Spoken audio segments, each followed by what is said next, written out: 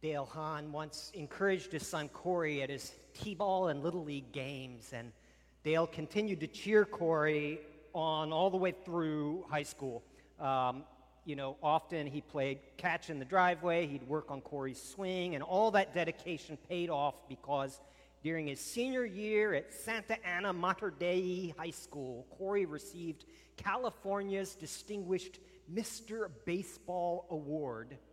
He was offered a $300,000 a year salary to join the San Diego Padres, but he passed that by in order to hone his skills at Arizona State University on a full-ride scholarship. And just like those early T-ball games, his dad was still his biggest fan and his most devoted coach. But Corey's future plans changed drastically during his third game at Arizona State. He was sliding into second base when he broke his neck. And today he's a C5 quadriplegic, paralyzed from the chest down. He has limited use of his hands and arms. But the kid who once led his team to a high school championship by pitching 5 perfect innings, making an over-the-shoulder catch and hitting a long home run, now battles to try to eat a hamburger or to wash his hair or to wheel his wheelchair to class. Corey says, "My goals don't take days anymore. They take weeks or they take months." But as always, Corey is able to stretch toward those goals from the broad shoulders of the guy he calls Pops. He says, "There were times I would wonder what's better. Would it be better to be dead or to be like this?" He says, "But then I look up and I see my dad, and I think if he can do it, then I can do it." When Corey moved back to Arizona State to continue his studies, Dale moved into an extended stay hotel down the street. Together, they get Corey ready for his daily classes. Each day brings a little more independence, hard won for Corey. And they celebrated that Corey was able now to use his once lifeless hands to wash his own hair. Corey's also able to feed himself, but only after countless weeks of practicing with his dad. He says, "It was really messy, but we did it." Together they drive to campus in Dale's truck, where they go from a street parking spot to Corey's first class, with Corey wheeling himself most of the way. Dale says, "I see all these college kids running and skating across campus, and then I see Corey just chugging along in his chair, the world moving past him, and I'm so, so proud of my son." Corey says, "We live for little victories. We're a team." After lunch, they go to a gym for therapy, and then his father might drop him off at a Sun Devils baseball practice or a game before taking him home for the night. Corey will hang out with friends until 11 p.m., at which point his dad returns to his room to lay him into bed and to put the television on a timer and slip out with a simple "good night, buddy." Dale says, "When you're a dad forever." Corey was facing an impossible future. Having seen all of his dreams, everything he had and was and dreamed to be, go up in smoke in an instant at a second base. He had lost everything, and his dad gave him everything he had to encourage him and to help him press forward in what will only amount to a challenging life.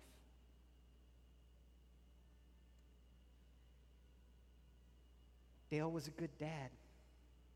He was a very good dad. And if you know Jesus, that should sound familiar to you.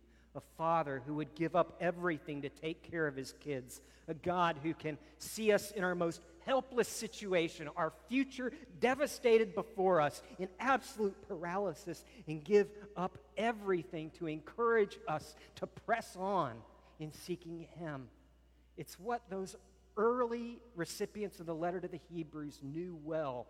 That impossible future where they'd been rejected by their family, they'd been kicked out of their synagogues, they'd probably lost homes and loved ones, and they'd experienced persecution from their own fellow Jewish people because they were following Jesus. And they knew all they had to do was walk away from Jesus and go back, and they would be embraced and they would have an easier life. And yet we also see a father who gave up everything in order to make sure that they and us can persevere, can press on, and encourage one another in love and good deeds. This is Hebrews. We're actually looking at a theme that runs throughout the book. So we'll be looking at chapter 3, verse 13. And then we're going to jump to chapter 10 and start in verse 24. And then we're going to go to chapter 13 and pick up in verse 17, because this is a thread that is woven throughout this letter, again and again and again repeated, about encouraging one another as we see the day approaching. This is the word of God. But encourage one another daily, as long as it is called today, so that none of you may be hardened by sin's deceitfulness. And let us consider how we may spur one another on toward love and good deeds. Let us not give up meeting together as some are in the habit of doing, but let us encourage one another, and all the more as you see the day approaching. And this, I'm following a literal translation of the Greek, not the New International Version at this point. Have confidence in those who lead you, and be yielded to them. They watch over your souls as those who are about to give an account, so that they may do so with joy, not a burden, for that would be unprofitable to you. Pray for us. We are sure that we have a clear conscience and desire to live honorably in every way. I particularly urge you to pray so that I may be restored to you soon. May the God of peace, who through the blood of the eternal covenant brought back from the dead our Lord Jesus, that great shepherd of the sheep, equip you with everything good for doing his will, and may he work in us what is pleasing to him through Jesus Christ, to whom be glory forever and ever. Amen. Brothers, I urge you to bear with my word of exhortation, for I have written you only a short letter. I want you to know that our brother Timothy has been released. If he arrives soon, I'll come with him to see you. And greet all your leaders and all God's people. Those from Italy send you their greetings. Grace be with you all. What do we see here? We see Jesus saying, I want you to prioritize encouraging and building up my church. Saying, I want you to think about how you can encourage one another. We read, encourage one another daily, so that none of you may be hardened by sin's deceitfulness. We read, and let us consider how we may spur one another on toward love and good deeds, encouraging one another, spurring one another on toward sacrificial giving to God, self-giving love to his people, zeal for his mission, how you can spur one another on in love and good works. What does it look like to encourage your spiritual siblings in faith and love and good works? What does it look like to spur one another on? What does it look like to encourage? It can look like 100 different things. And depending on how you're wired and who you're in relationship with, it might mean any of a number of things. It may be pointing out how you see God working in their lives, because often we can't see God working in our own lives. I remember once, I was an argumentative young Christian who had a million opinions about everything and always got the last word. And I remember years ago just going through some horrible abuse and sitting there and taking it, and one of my oldest friends pulled me aside and said, Greg, you never could have done that 10 years ago. I couldn't see it, but she could see it. Encouraging one another, spurring one another on, pointing out how you see God at work in their life, praising them when you see them take the harder, Christ-like path rather than the easy, sinful path, texting them a prayer or a promise from God, leaving a note for your spouse or your kids or your parents or your grandparents, reminding them of your love and of God's love for them. Kids, have you ever written a note to mom or to grandma or grandpa or dad, telling them how excited you are to see Jesus working in their lives and how happy you are to see them walking with Jesus? It's an opportunity we have. Just because you're young doesn't mean you don't have a role too in spurring one another on, encouraging one another. Sometimes it just means telling people that you already love that you actually love them. spending time with somebody, finding ways to help them with their needs, with their challenges, raking their leaves in the autumn, it's coming. Watering their plants in the summer, walking their dog in the winter, praying with them. And if they are at a point where spiritually they just can't pray, going over to their house and praying for them, since they can't do it themselves. We all get there at some point, and we need each other to encourage us, to spur us on. Point out to them how Jesus loves them. When you see them under attack, stand up and stand in their corner, and you take the abuse with them so that they know that they are not alone, and that voice that tells them that God hates them will be silenced and shut up forever because they have their siblings in Jesus, willingly, purposely suffering with them and doing it on purpose because God loves them. Being patient when somebody's struggling, and when they fail, picking them up where they fall. Reminding them that the gospel is for you too, because every single one of us has a voice in our head that the Bible calls the deceiver that says the gospel of Jesus Christ and his salvation and love is true for everybody except you. And all of us think we're the only one, and we need each other to shut out the lies and to speak the truth. Encouraging means saying thank you. It means offering a pat on the back or on the shoulder, asking them if they want or need a hug, listening to them, not to offer advice, but listening in order to listen. It's a crazy Christian concept. Ask good questions when they're trying to process things. Ask them when they're suffering, where do you see Jesus in all of this? Because often all we can see is the pain, and we need our siblings to help us ask that question. God, where are you in this? Inviting them over for dinner or a drink or coffee, asking them where they've been feeling anxiety, and asking if you can pray for them in precisely that spot. Telling them that you appreciate them. When you see a couple that doesn't have trusted family nearby, offering to watch their kids or to pay for a sitter so that they can have a date night, can encourage them and help build up their marriage. Being quick to listen, slow to speak, asking them about their story, about their life. Asking anybody, you can ask anybody, where are you with God? And if you're open-ended and humble and don't have a million opinions to share with them, it actually could be an encouraging conversation that is not threatening. Just to ask them where you are with that. Helping them see where their needs are. Some of you are trained to scan a room and you can spot who it is that's holding back, who it is that feels shut down, who it is that's suffering or wounded. And you can spot that. Others of you need to learn from them how to scan a room and see who here needs loving this morning. Asking them what kind of person they want to be in 5 years, and listening as they process that, and asking them questions, and asking if you can pray for them. Speaking words of blessing over them, telling them you value them by putting your phone aside when you're in a conversation. Pointing out the gifts you see in them, the abilities and passions that God has placed in their heart, and brainstorming with them how God might use that for his mission upon the earth. Following up on a good conversation, circling back to let them know it was good talking, and always bringing up the means of grace, bringing prayer, bringing scripture, bringing Bible study into things, because these are the highways of the Holy Spirit, and we want to open the door for his working in their life. Let us encourage one another daily. Let us spur one another on toward love and good deeds.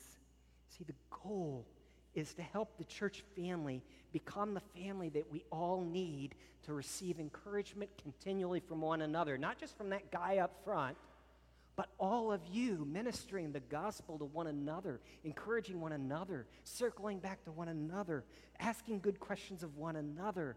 Let us encourage one another daily and spur one another on toward love and good deeds. Jesus is saying, I want you to prioritize encouraging and building up my church because it's my family, and I'm placing you in it, not just to receive love, but to give it.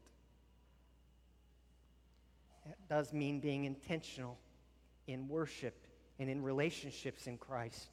You can't become an encouraging part of the family of God if you're not physically together. That's why he says, let us not give up meeting together, but let us instead encourage one another. You see, they're tied. You can't encourage somebody that you're not in regular contact with. If you're not there, if you come to church once a month, you can learn stuff once a month, but you're not going to be living in community with people unless you're always there, and you're always at community group, and you're developing relationships outside of that. And sometimes you think, my life is way too busy. Cut some stuff out. You know, Americans are the most busy people on the planet, and we're the most relationally starved. And that tells you everything you need to know. Slow down. Prioritize people, relationships, God, his family. It's so liberating once you do that. I thought I would die from that, and when I first experienced it, I came alive and didn't realize that it was before that I was dead. And this means being intentional. The Greek term to meet together is episunagogein, where we get the term synagogue from. It's not just hanging out, it's coming together to worship God together and to be the family of God together, doing life together by his grace with the gospel. And it's not just your local church that he's talking about. He's talking about your global church, because if you know Jesus, you are a part of something that is a whole lot bigger than these four walls. Did you notice how he's updating them on the fact that their missionary, Timothy, has been released from prison?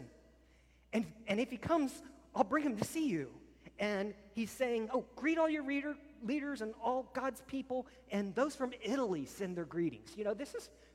This is experiencing church not just as a private congregation that's here to be a great church, but as part of a global mission of God to bring the welcome of Jesus to all the earth. Jesus is saying, I want you to prioritize this, my church, encouraging it, building it up.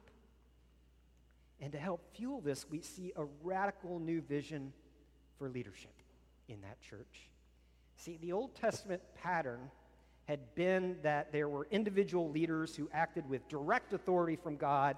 You had individual kings with direct authority from God, leading the people. You had individual prophets with a direct line from God, leading the people and speaking the word of God. You had the high priest acting with direct authority from God to enter the holy place.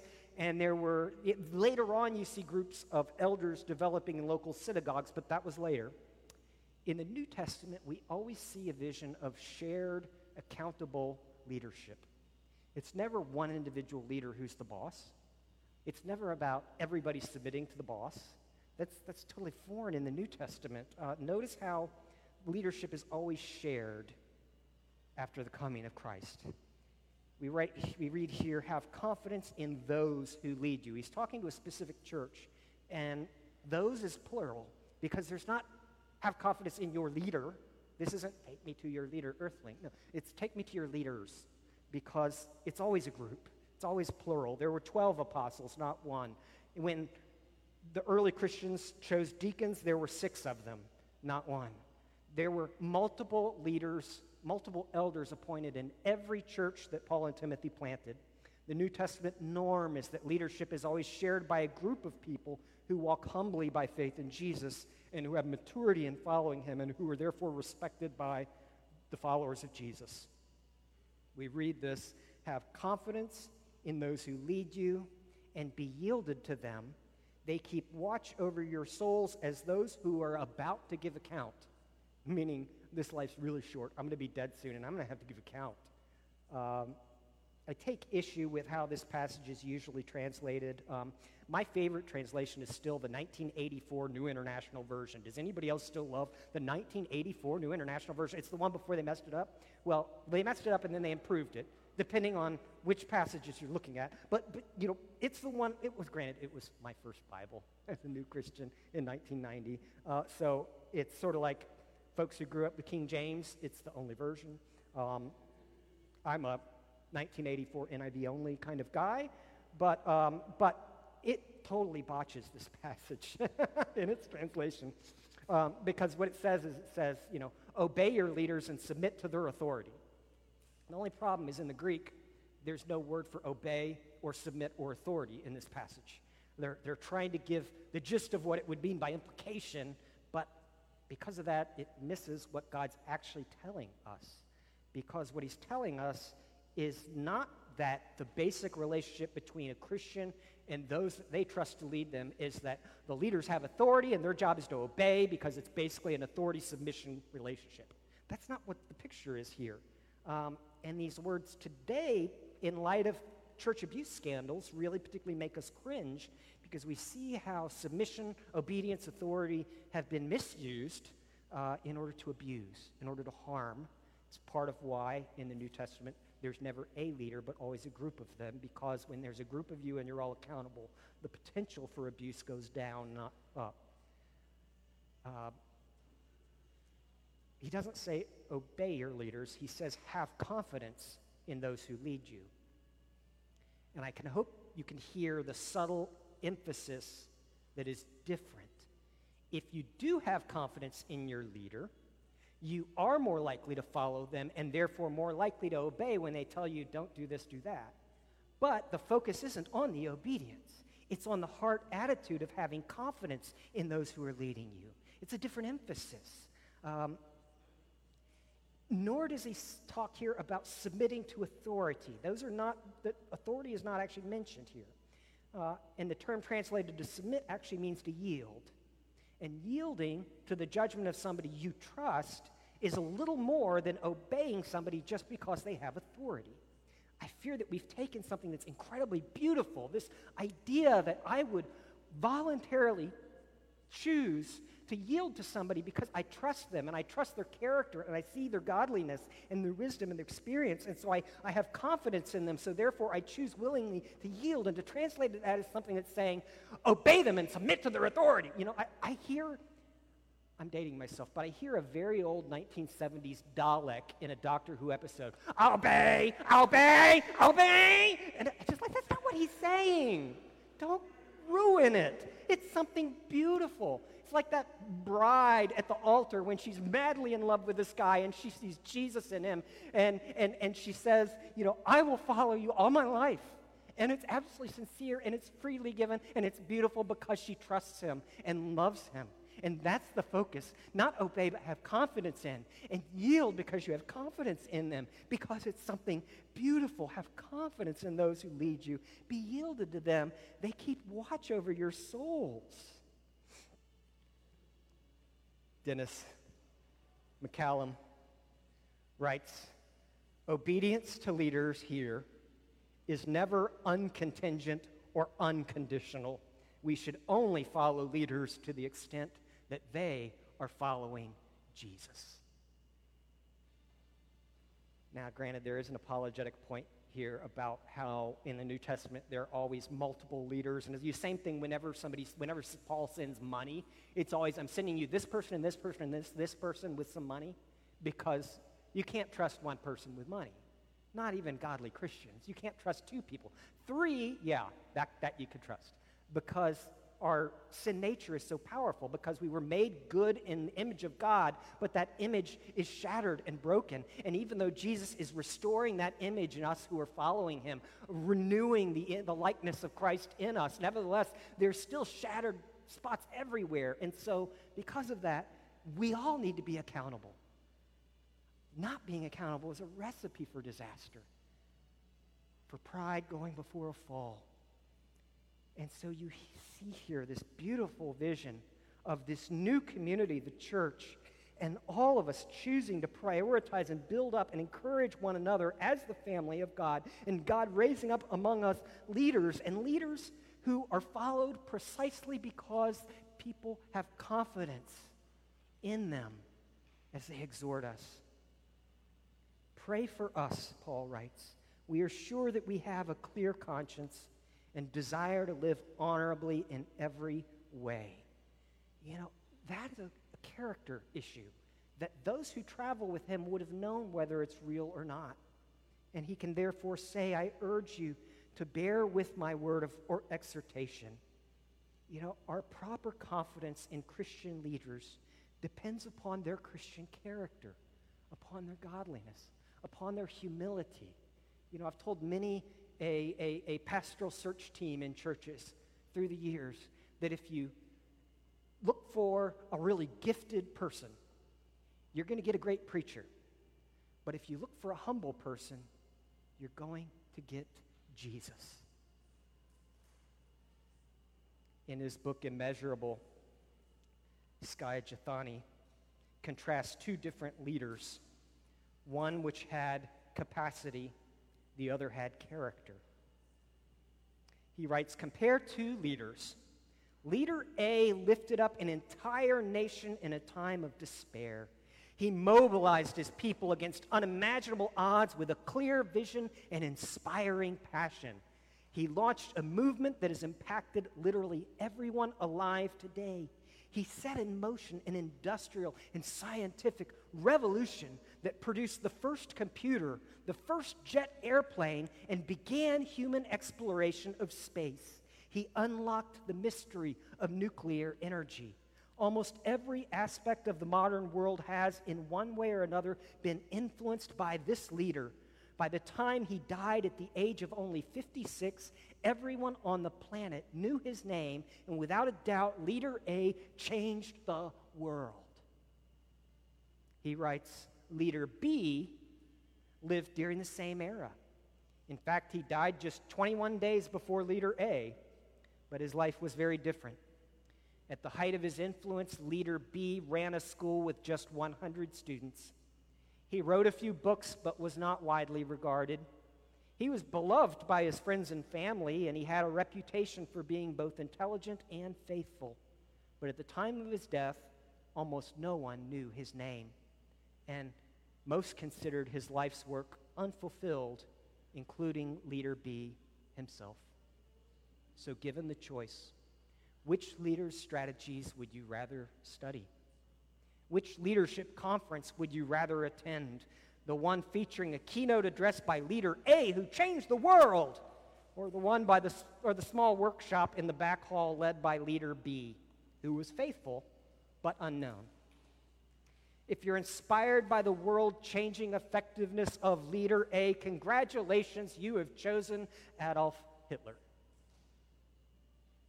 Leader B was Dietrich Bonhoeffer, the German pastor who was executed by the Nazis for his relentless faith-based opposition to Nazism.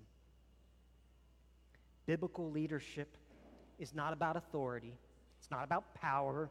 It's not about obedience and submission. Those are always required toward God, but toward other people, it's about willingly yielding to people who have a godly character, that love Jesus and are following Jesus, and you want to follow Jesus too.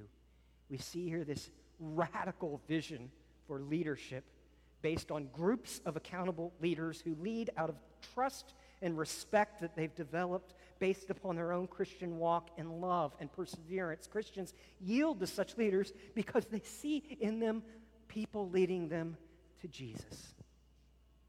Jesus is saying, I want you to prioritize building up each other, encouraging one another, and spurring one another on in love and good deeds. I want you to prioritize my church, not just here, but globally. And to help you with that, I will raise up leaders among you who have godly character and who will follow Jesus so that you can follow them, as Paul writes, as they follow Christ. How is it possible? To prioritize building up other people means we have to deprioritize building up ourselves to some degree. And to follow anybody means not making all our own decisions independently, but doing that in community. And that carries a cost. So how is it possible? It's possible, friends, because God has entered into a relationship with us through Jesus. We read here about the God of peace and the blood of the eternal covenant that sent Christ to die and ensured his resurrection and triumph. And there's a shared family relationship we have with God. Whenever he says, brothers, I urge you, he's not being sexist, because brothers in antiquity had rights and inheritance that daughters did not have. And so he knows he's speaking to men and women and children alike, and he's calling all of them brothers because all of you have the same inheritance as equal children of God. It's not a sexist thing. He's actually elevating, not lowering. But when he says, brothers, I urge you, he's using family language because we are not born children of God. The Bible says that it's to those who believe in Jesus that God gives the right to become children of God. We're all his creatures.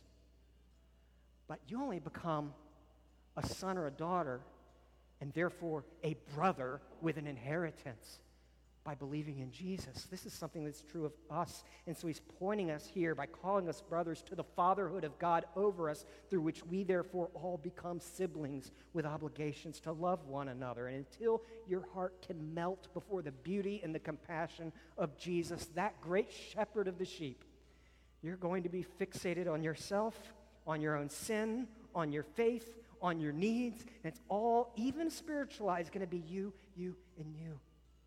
But in a relationship, it's all about the other person. Do you have a relationship with Jesus that's all about him, all about his goodness to you, all about his love for you? And are you therefore able to open up your life and give of yourself to him, your burdens and joys alike, to him, knowing that he loves you and he sees you, and from his side of the relationship, it's all about you and loving you and delighting over you and ensuring that you are brought to good pasture where you will flourish. We're talking about a covenant relationship with God. The blood of the eternal covenant. A covenant relationship involves mutual belonging. The way the Bible talks about it is it talks about this covenant relationship in which we belong to God and God belongs to us, and he's our God and we're his people, and the possession goes both directions. And the Bible talks about it and compares it to a marriage where we as the church are the bride of Christ, the betrothed of Christ, belonging to him, and he belongs to us as our Savior and big brother and friend and spouse. The Bible, Jesus, we read earlier from John's gospel about, he talked about this covenant relationship, this bound relationship. As a vine and its branches, he said, I'm the vine, you're the branches, meaning you get your life from me. Your life flows out of Jesus. It's your future. You're in a permanent relationship with him in which you have been grafted into him and therefore have life. This is all about a relationship with God as our dad, us in covenant with our triune God. And within this relationship, God is continually giving you resurrection power. May the God of peace, who brought back from the dead our Lord Jesus, equip you with everything good for doing his will. Do you hear that? If God himself had the resurrection power to take Jesus, stone-cold corpse, bring him back to life, defeat death, conquer hell, and translate him into the permanent state of glory, and that God tells you, I want you to pour yourself into encouraging and building up the church, then he has the power to equip you with everything good for doing his will. That's his promise to you. It's a relationship in which he has given you power, and it's a relationship in which Jesus is going to return to make everything right. He says the day is approaching when there will be no more tears and no more suffering and no more sickness and no more death. God himself will wipe every tear from your eyes and make everything new. What the book of Revelation calls the healing of all the nations as they come to walk with Jesus into his glorious city.